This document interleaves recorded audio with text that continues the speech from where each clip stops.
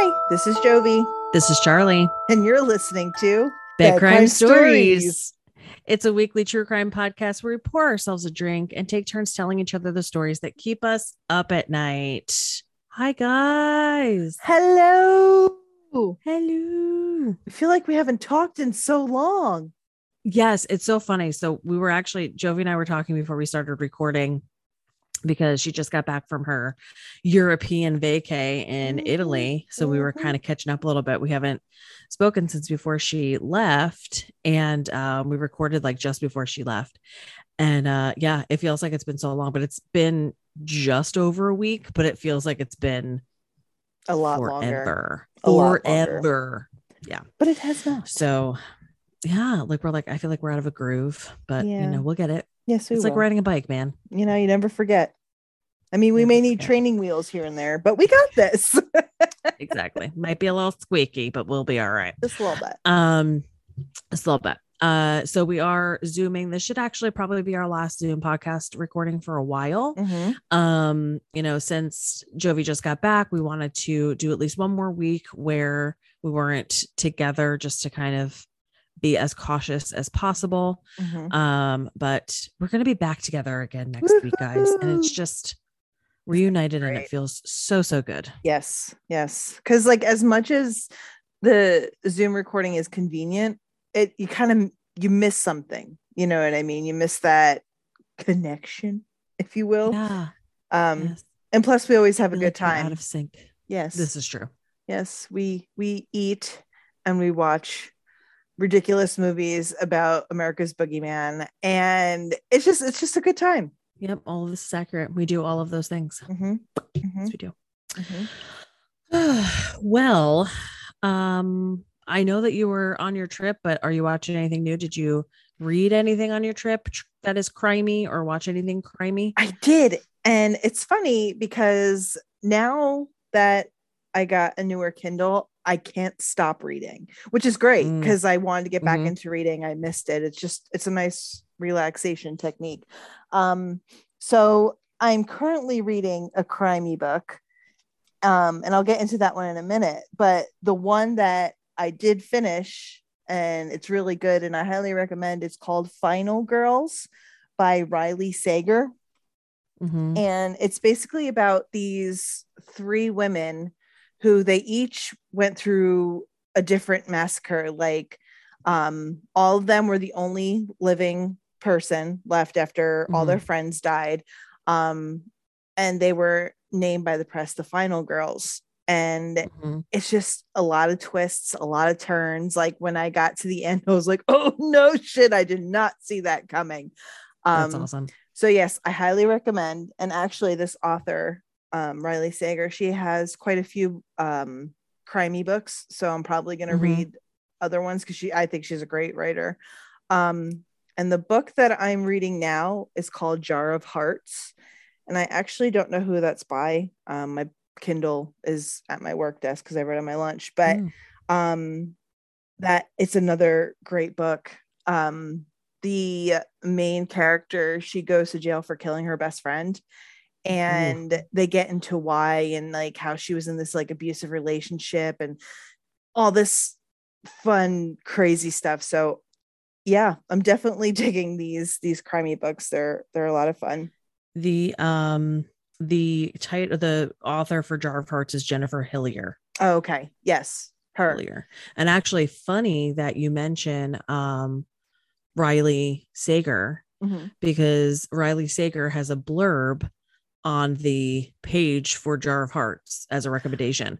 Oh, how funny. Isn't that crazy? Riley Sager, author of Final Girls, says, quote, Jar of Hearts that will give readers gasping in shock. It's true. Readers gasping in shock. I can't fucking read. It is suspenseful, gritty, and utterly unforgettable. Yes, it's so like I'm halfway through it and I just started it. I read like a chapter in Italy, and then yesterday I spent all day reading, and I'm halfway through it, and I'm like, I can't stop. I can't put it down. It's just nice. It's a great book. But yeah, Molly disagrees with that.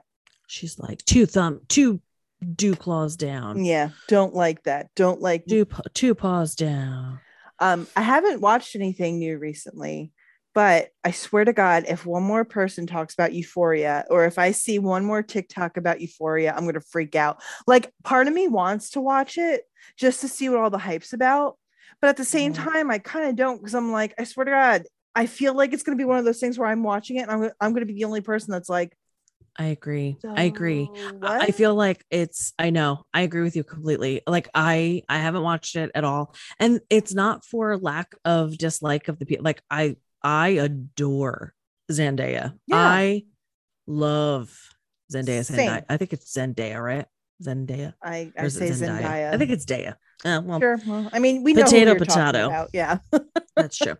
I love her. I do, regardless of whether or not I can pronounce her name correctly. Which I do feel awful about, by the way. And I really love Sydney Sweeney, who's in it. She was on Handmaid's Tale. I know she was in Handmaid's Tale. And so, like, it's not for a lack of dislike for the actors in it, but it's that thing of like, it's to a point where it's so hyped up that I'm just kind of like, can it even, I don't, Agreed. I want to watch but I also like don't want to care. I don't know. It's like, that's where I'm at. Same. I keep getting stuck. I started watching a show that I really enjoyed and I go super soups into it, but I can't get back into it. Like, I fell off after like the third episode, just for reasons, just for, whatever. And I can't bring myself to start watching it again. And I think it's just because it's super fucking intense. So it's on Apple TV Plus and it's called Defending Jacob. And Chris Evans is in it. And the woman who plays his wife, I could picture her and I'm not gonna be able to think of her name, but she's one of the main actresses from Downton Abbey. And the premise of the show is Chris Evans is a district attorney, I believe, or an ADA. He's an assistant district attorney. And one of his son's classmates is murdered. Oh. And his son is like the prime suspect. Oh. So, yeah. So, like, he started as the person who was going to be like prosecuting and like doing the interviews for the kids at the school and stuff, because he was going to be the DA to like take it to the court. Right. And then all of a sudden they had to like strip him of his duties. They like, it's like, it's great. It's great. It was fantastic. And I think it's because it's so intense.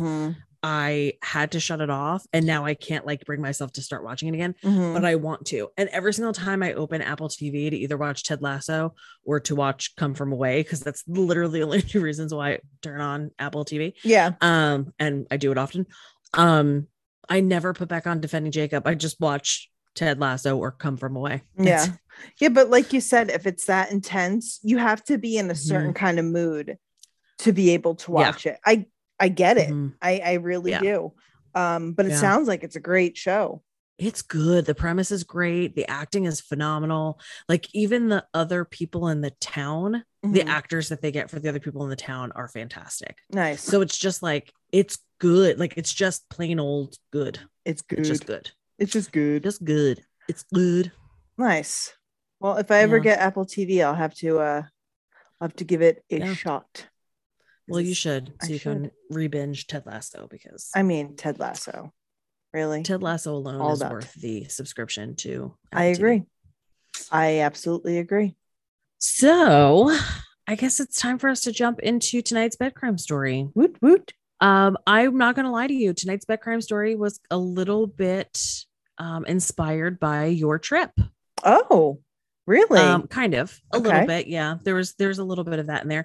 And honestly, I will tell you, so I've been telling a lot of like really awful stories lately. Like, I truly can't remember the last time I told a story that didn't involve some sort of like tragic, horrific death of a child. So I decided to go, completely steered myself in the opposite direction, because I was really tired of talking about that. And if I was a listener, I'd be really tired of hearing about it. So it was time for me to switch it up a little bit. So I'm going to talk about a legendary crime story. but one that might not even have like a death actually involved in it. So Oh, it's wow. crime, but it's not, it's definitely not murder. Yeah, And yeah, there may not even actually be death. It is a mystery, however, which is why I'm saying it the way I am. yeah. And tonight I'm going to be telling the legendary story of infamous airline hijacker DB Cooper. Ooh. Yeah. I'm fucking excited. I'm excited to tell the story because like I knew I knew it happened. Mm-hmm. The amount of details I had about this were close to zero. Mm-hmm. Mm-hmm. You know, Mm-hmm. I knew it was a mystery. I know nobody knows really what happened to him. And that was like the wealth of my knowledge about DB Cooper. Yeah. So my sources for this evening, an article from All That's Interesting, an entry from crimemuseum.org, Mm-hmm. crimemuseum.org, and of course, Wikipedia. Of course. Yes. Of course. Mm-hmm. So our story starts the night before Thanksgiving, November 24th, 1971. Oh, wow. We are in Portland, Oregon. A man who could only be described as ordinary walks up to the ticket counter for Northwest Orient Airlines and purchased a one-way ticket to Seattle. He gives the name Dan Cooper and paid for the ticket in cash. The only thing that he carried with him was a small black attaché case, briefcase. Mm-hmm. But I like the word attaché. Mm-hmm. So it's bougie. I get it. It's bougie. Yes. The flight was only registered as a 30-minute trip, and it was traveled most commonly for businessmen. Yeah. And Dan Cooper was dressed in a simple suit, a thin black tie, had very tidy haircut. And he appeared to be in about his mid-40s. So he kind of like blended right in. Mm-hmm. He sits down on the plane and he orders himself a bourbon and soda, which incidentally was what I was drinking last night when I was reading the story. Oh, so look at that. I had it in my hand. I would take a sip. I'm like, samesies. Look at me. In memory of Mr. Cooper. Okay. I was hanging with Mr. Cooper. Look what I see. What up, elder millennials? You guys are gonna laugh at that one. Okay. So, man. Yeah. So Northwest Orient Airlines Flight 305 was about 1/3 full when it departed Portland on schedule at 2:50 p.m. Pacific Standard Time. Shortly after takeoff, Cooper hands a note to Florence Schaffner, who was the flight attendant stationed nearest him. Florence, assuming that the note contained a man's phone number, because she was apparently very, very beautiful. And back then, as we know from like TV shows and shit, like that was like traveling was like very different back then. Like they only hired super sexy stewardesses, is of course what they were called back then. Yep. And it was very common for them to be hit on pretty regularly. So she takes the note, she just kind of like dropped it unopened into her purse and was trying to like move on. But he leans over to her and whispers, "Miss, you better look at that note. I have a bomb." Oh shit. Yeah. So Florence opens the note, and the statement in the note was written neatly in felt pen in all capital letters. And it said, quote, "I have a bomb in my briefcase. I want you to sit right next to me." Oh shit. So Florence sits in the seat next to Cooper and asked to see the bomb, which I was like, all right, brave. Right. No thanks. Hey, let me go ahead and take a look at that bomb you got there, sir. So he opens his briefcase and she sees a tangle of wires, a battery, and red colored sticks that look like dynamite. No shit. Yes, shit. So that's what I would have been doing if that was me. No shit. Oh my God, I just took a shit. Scared shitless. After closing the case, he expressed his demands to Florence. So he said that he wanted $200,000 in cash. And he didn't specify any denominations. He just basically said, like, I want it in spendable American currency. So however you can get it to $100,000. 4 parachutes, 2 primary chutes, and 2 reserve chutes. And he wanted a fuel truck standing by waiting for them in Seattle to refuel the plane so he can go wherever he needed to get to. Well, shit. Yeah. So Florence goes to the cockpit, informs the pilot of his demands. And by the time she returned back into the cabin, he was wearing dark sunglasses and then he didn't take them off for the rest of this event. Okay. Yeah. So pilot, calls down to the ground, and they actually start scrambling to get the ransom together. So they're willing to, I guess, technically cooperate. But of course, with there was going to be FBI agents there on the ground, yada, yada, yada. As the plane is circling in the air for about 2 hours, waiting for officials to try to scramble to get the money and get the parachutes together, all of that stuff, the plane winds up landing in Seattle at about 5:39 p.m. Oh, wow. So it should have landed at like 3:20. Yeah. So it's a little late, a little delayed. Little delayed.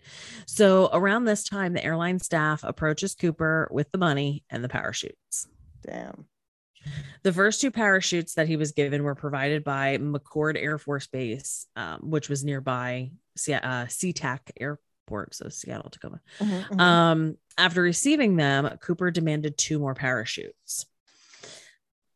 So it's assumed that the first 2 parachutes he got wouldn't have worked for his mission because they were military grade parachutes. And the only way that they work is you actually have to attach a line to the aircraft, to the parachute, and it automatically opens the chute after a 200-foot free fall. It's a safety measure, right? Yes. And because they were going to be so high up in the air, people don't think that was going to work for his demand. So the second set of parachutes he gets are sports parachutes that were brought from a nearby skydiving field, and those parachutes would allow somebody to free fall for several thousand feet before the parachute would open. Oh, wow. So definitely would make more sense for what he needed to do. Yeah. So at this point, they're still on the ground. DB Cooper releases all 36 passengers, and he also lets 2 crew members go, including Florence Schaffner. Oh, wow. I was expecting him to like kind of hang on Keep to her for the whole thing. Yeah. Nope. Let her go. Damn. Yeah. Then he tells the pilot that he wants to fly to Mexico City, but the plane, because of course it's the 70s, plane doesn't have the fuel range to fly 2,000 miles. So Cooper and the pilot, they talk about it, and he agrees that it's okay to make a refueling stop in Reno along the way. Oh, that's nice of him to allow that to happen. I know. Yeah. Like, I guess we can stop for more gas, I suppose. No, just fill up a whole bunch of gas cans on the flight. Right? We'll figure it out. Jesus. Yeah. So before they take off, he lays out more demands, but specific to how he wants the plane to be flown. So he says that they have to fly below 10,000 feet. He wants the wing flaps at 15 degrees, which basically means that they wouldn't be able to go any faster than 200 knots. And he wanted the rear door with the aft staircase, so the back staircase, emergency stairs, to remain open when they took off. Okay. So yeah, Northwest's home office objected to the door situation, saying that it's unsafe to take off with the staircase in open position. So he decided, okay, we'll take off with it in a open or closed, but I'm going to open the aircraft, or I'm going to open the staircase when we're in the air. So you have to keep the cabin depressurized. Like, I'm sorry, none of this sounds safe. I mean, I know he's hijacking a plane and all, but like, come on, flying in a plane with the door. No. Yeah. Just keep the door open. Okay. I'll roll down a window for you. All right.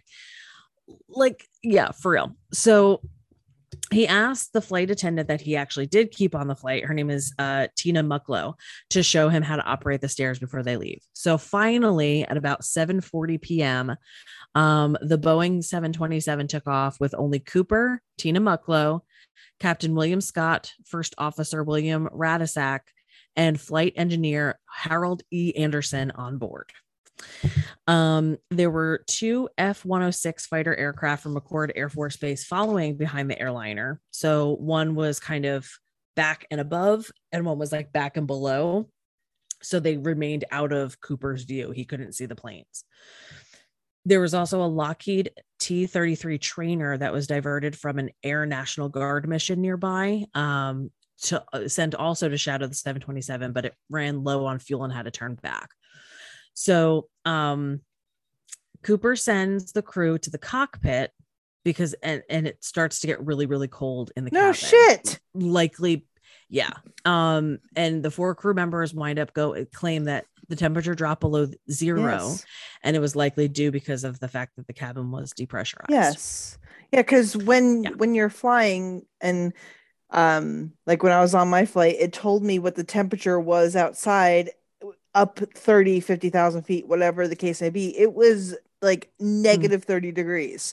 So yeah, it's gonna be cold in the cabin. You have the door open. Could be a little chilly. Jesus. Could be a little chilly. Oh my God. So so they're all huddled in the cockpit, and at 8:00 p.m., approximately, just about 8:00, a warning light flashes in the cockpit, notifying them that the rear air stairs had been lowered. So the pilots intercom back into the cabin and ask if Cooper needed assistance. He picks up the cabin phone and just replies, no. And this was the last message ever heard from DB Cooper. Oh, no shit. Yeah. So about 15 minutes later, the crew members notice a sudden upward motion from the tail of the plane, which was so severe that they actually had to like right the plane. Oh, wow. And they wound up staying in the cockpit, freezing for nearly 2 hours before they could finally land in Reno, because they were going so freaking slow, because he wanted them under the 200 knots. Right. So at some point between 10 and 11:30 p.m., the 727 lands with the air stair in the back still deployed at Reno Tahoe International Airport. FBI agents, state troopers, sheriff's deputies, and Reno police, which all I could think of was Reno 911 and those guys in the tiny little shorts. All I could think about was Thomas Lennon in those tiny shorts, and it was making me laugh last night reading this. So the Reno police were also on hand, which I'm sure was, if it was them, was hysterical. Of course, yes. Yeah. Although they did not approach the plane in case the bomb was still active and on the plane. Yeah, because you don't know. So Captain Scott informed Cooper was no longer aboard, and an FBI bomb squad reported that the cabin was clean after a 30-minute sweep. So they really weren't able to get a specific search area, because even tiny difference in estimates of the plane's speed at the time that he actually jumped, or the weather conditions when he jumped, along with the flight path, which varied by location and altitude, like all of this stuff any minuscule change is going to change the landing point drastically by miles. Right. So it's really hard for them to figure out, like, where do we even begin to search on the ground? And an important variable was how long he actually remained in free fall before he pulled his ripcord on the parachute. Correct. Because that would make a big difference too. It makes a huge difference, right? Because once you get that air resistance with the parachute, it slows you down, it steers you off course. And none of the parachutes that he had were able to be like guided, steered. Yeah. So neither of the Air Force F-106 pilots saw anything exit the aircraft, either visually or on radar, nor did they see a parachute open. But at night, with limited visibility, there was a lot of cloud cover. Plus, he was wearing all black. It would have been very easy for him to be undetected. Right. And he knew all this. He knew all this. He was so smart. Yeah. In an experimental recreation with the same aircraft used in the hijacking, on the same flight configuration, FBI agents pushed a 200-pound sled out of the back stairs and were able to reproduce that upward motion from the tail section of the plane. So it's really just a brief change in cabin pressure from him like jumping from, I guess, that extended piece from the plane that completely like fucked up the airflow around the tail of the plane and caused there to be like an issue, like a jump. Yeah. And they were able to replicate like the temperature inside. Like they were able to figure out like, yes, what we think happened actually happened, because we were able to replicate all of it. And initial projections placed Cooper's landing zone within an area on the southernmost outreach of Mount St. Helens, a few miles south of Ariel, Washington. Search efforts focused on Clark and Cowlitz counties, focusing specifically on the terrains immediately south and north of the Lewis River in southwest Washington. Mhm. FBI agents and sheriff's deputies from those counties searched large areas of wilderness on foot and by helicopter. There was door-to-door searches of local farmhouses that were carried out. Other search parties ran patrol boats along Lake Merwin and Yale Lake. Wow. No trace of Cooper. No trace of his parachutes. No trace of the money. No trace of the briefcase. There was literally nothing that they could find. No shit. Yeah. So later studies indicate that the original landing zone estimates were likely grossly inaccurate. So Captain Scott, who was flying the aircraft manually because of like Cooper's demands of the speed and the altitude, later states himself that his flight path was farther east than he even initially assumed. Wow. Additional data from a variety of sources, principally Continental Airlines pilot Tom Bohan, who was flying 4 minutes behind Flight 305 that night, indicated that wind direction factored into the drop zone calculations were wrong, possibly by as much as 80 degrees. Oh, wow. So again, like even a slight miscalculation could throw you off by miles. An 80-degree miscalculation is like wow, detrimental to your you're kind of screwed at that point because you're totally screwed. Yeah, exactly. So this and other additional data suggest that the actual drop zone was southeast of the original estimate in the drainage area of the Washougal River, which is really fun to say. I was just gonna say that's an interesting name. Yeah. So FBI agent Ralph Himmelsbach wrote, quote, "I have to confess, if I were going to look for Cooper, I would head for the Washougal. The Washougal Valley and its surroundings have been searched repeatedly by private individuals and groups in subsequent years. To date, no discoveries of traceable to the hijacking have been reported. Some investigators, however, speculate that the 1980 eruption of Mount St. Helens could have destroyed any remaining physical evidence." Yeah, I would say so. Yes. Yeah. Speaking of 1980, on February 10th, 1980, 8-year-old Brian Ingram was vacationing with his family on the Columbia River at a beachfront known as Tina Bar. So bar meaning like sandbar, not like a place where you go drinking. Got it. Yes.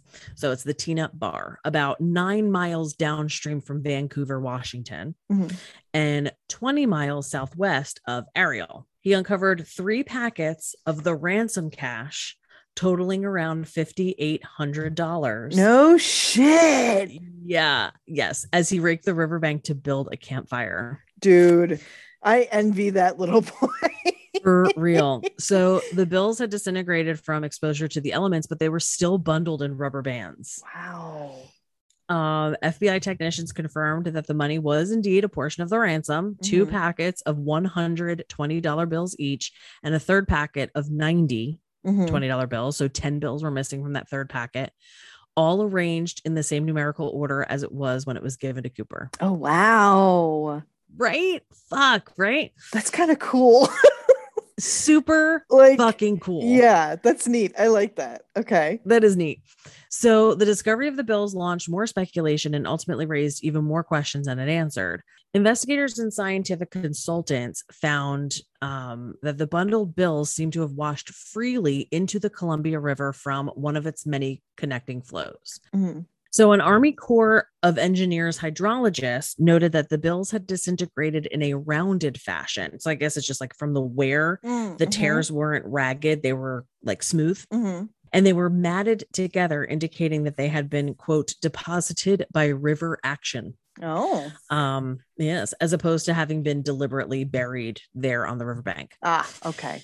That conclusion, if correct, supports the opinion that Cooper had not landed near Lake Merwin because that feeds into the Columbia downstream from Tina Bar. It lends evidence to the additional speculation that the drop zone was closer to the Washougal River, which merges with the Columbia upstream from where the money was found. Okay. So if he landed by Lake Merwin, the money never would have made it where it was. Right. But if he did drop near Meshuggah River, it could have carried downstream and eventually washed ashore in Columbia. Okay. The Columbia River. In 1986, after negotiations took place, the recovered bills were divided equally between Brian Ingram and the Northwest Orient insurer. The FBI retained 14 examples as evidence.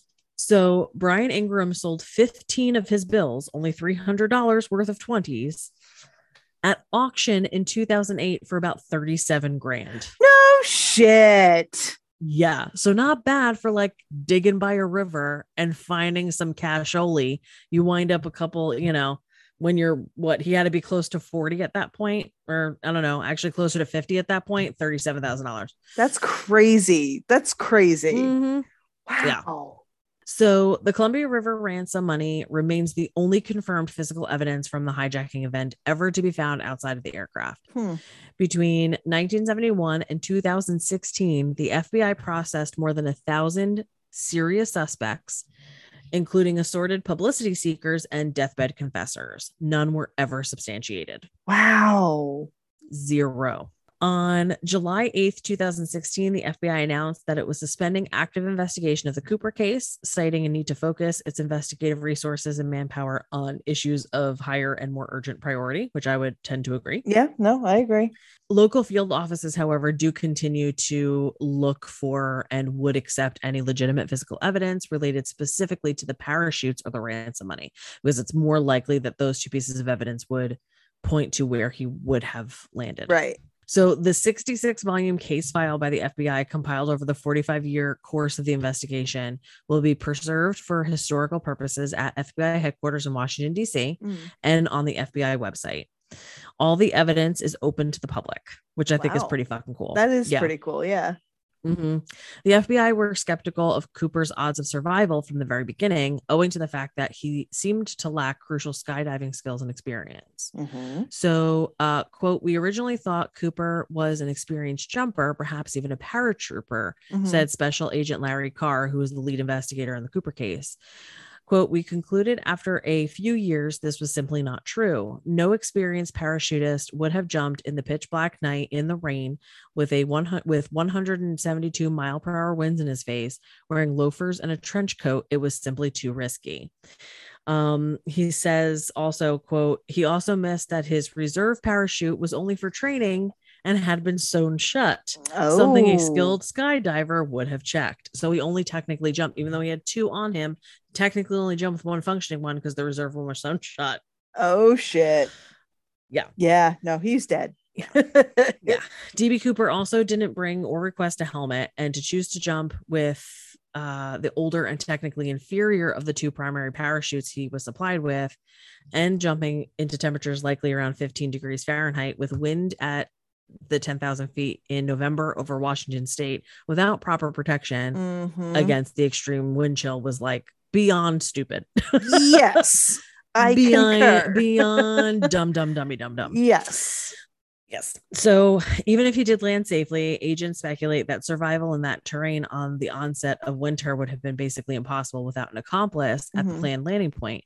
But that would have been close to impossible because it would have required him to jump at an exact time to get cooperation from the flight crew, because he would have had to be like timed and placed perfectly to meet his accomplice on the ground. And there's no evidence that Cooper requested or received any help from the crew of that type of nature, nor that he had any clear idea where he was when he jumped into the stormy darkness. The crime remains the only unsolved case of air piracy in commercial aviation history. Oh shit, that's crazy. And that is the mystery of DB Cooper. Nobody knows who he is. Nobody has any idea. Dan Cooper turned out to be a false name, obviously.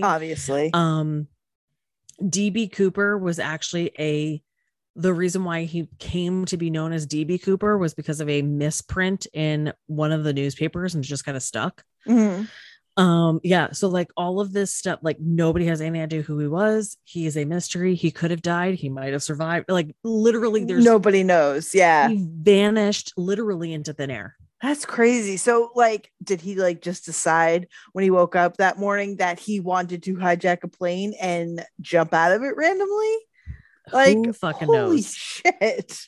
Yeah. DB Cooper is, craziness. That is crazy. And like I said, there was so many people listed, and Wikipedia actually did a really great job of listing all of the most popular of the DB Cooper suspects. Nice. But I could have literally sat here all night and read about, like, there's so many people that are listed. But the reason why this came up, not only because of your flight and like just thinking about that, but also if you remember when I did the story about John List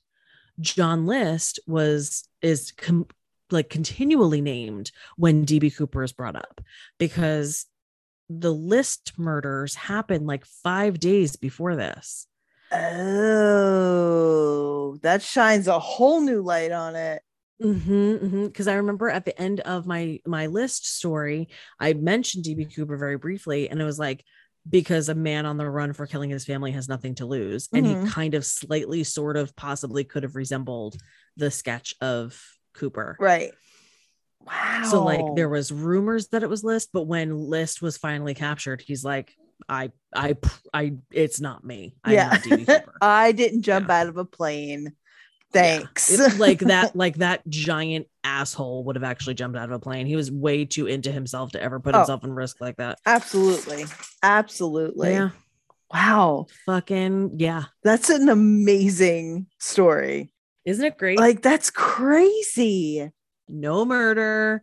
I just wanted to keep it nice and light tonight. He might not have even have died. Like, it could have just been a fun romp in hijacking history. Wow. Crazy, right? And then like there was a shit ton of copycats. Like there were so many hijackings after that. Every single one of them got caught. Well, yes. Yeah. Damn. Can you imagine having balls big enough to attempt to pull off a hijacking? Like, I'm sorry. Absolutely not. You have to have the world's most ginormous balls to even attempt that. Like, I agree with you wholeheartedly. Wow. Yes. Wow. Mm-hmm. Good Lord. But yeah. So that is the mystery of DB Cooper. Damn. Well, I enjoyed that.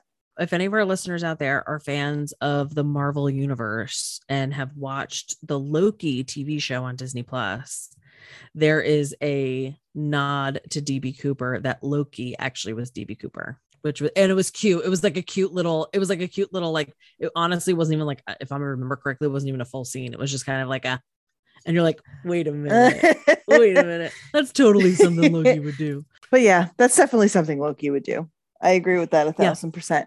I remember I was looking at the sketch yesterday and I was like, he's not hot enough to be Tom Hiddleston. No. DB Cooper. No. Because Tom Hiddleston, yes. I love him so much. Mm-hmm. He's totally not even my type, but there's just something about him that's like, ugh. I agree. I think it's just the way he acts, the characters he portrays. Like, it's just like, oh, you're sassy. Okay. The accent does not hurt. No, it doesn't. Not even a little bit. Big fan of that. Yes. Accents are number one. But yeah, thank you for sharing that amazing story. I guess it's just a fun, hijacking is not fun, kids. No. But no. It's such an interesting story to hear about all that.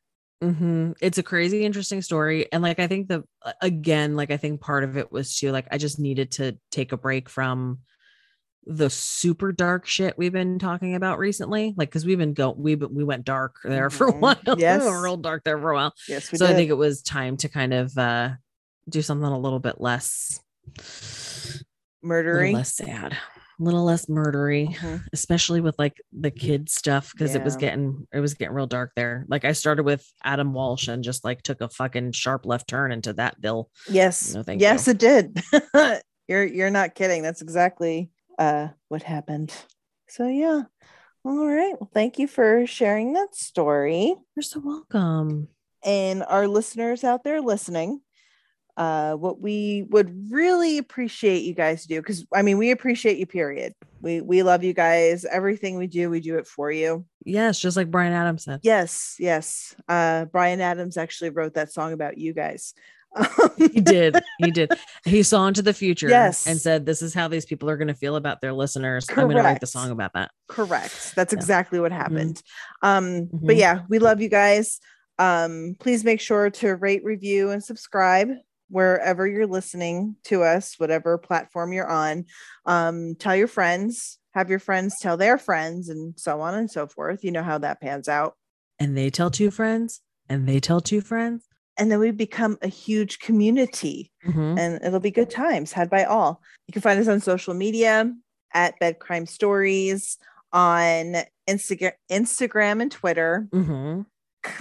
TikTok at some point, just not yet. If you have any kind of story requests, or you want to say hi, or you just want to BS and tell us about your day at work or a dog you saw, feel free to slide up in our DMs on Instagram or email us at bedcrimestoriespod@gmail.com, because we love to hear from you guys. Be kind. Please. Please do please, that.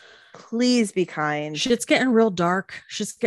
And like things in Florida right now are not great. No. So Texas. Yes.